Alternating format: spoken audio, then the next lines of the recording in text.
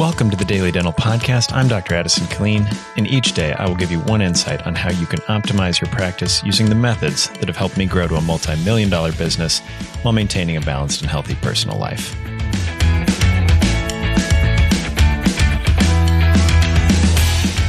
Good morning, everyone.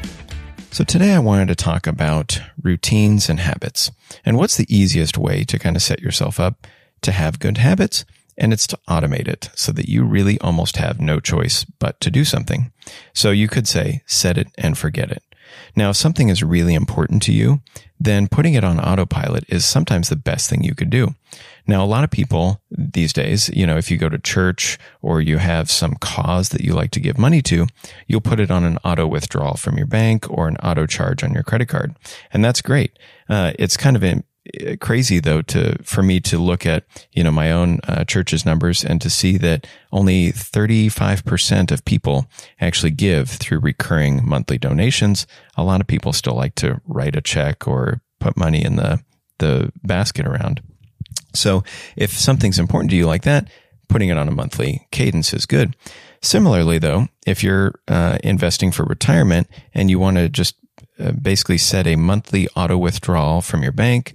Let's say, okay, I want to throw in $1,000 a month into my post-tax account. So maybe you're already doing your 401k, but you can actually set it up where every month, whatever service you use, call it Charles Schwab, will actually pull $1,000 out of your bank account and put it into your investment portfolio. So something else that might be a good autopilot for you.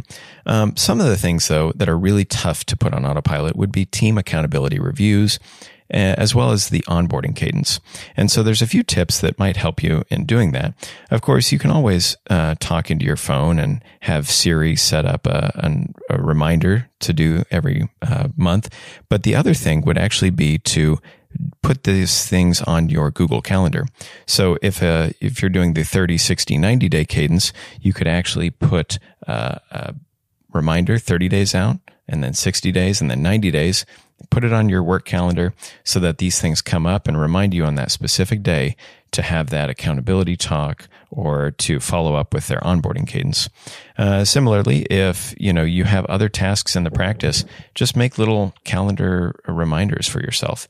And when you do those things, it shows to both yourself and to other people that these are important for you. It'll help keep you on track as an owner, because we have hundreds of things to worry about every day.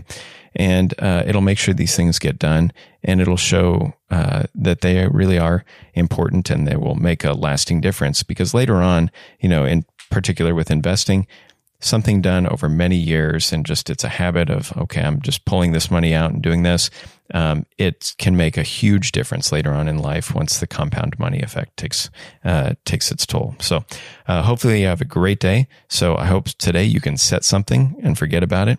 And we'll talk to you tomorrow. Thank you. For more information about this topic, as well as any others, check us out at www.dentalsuccessnetwork.com or connect with me at addisonkilleen.com. Have a great day.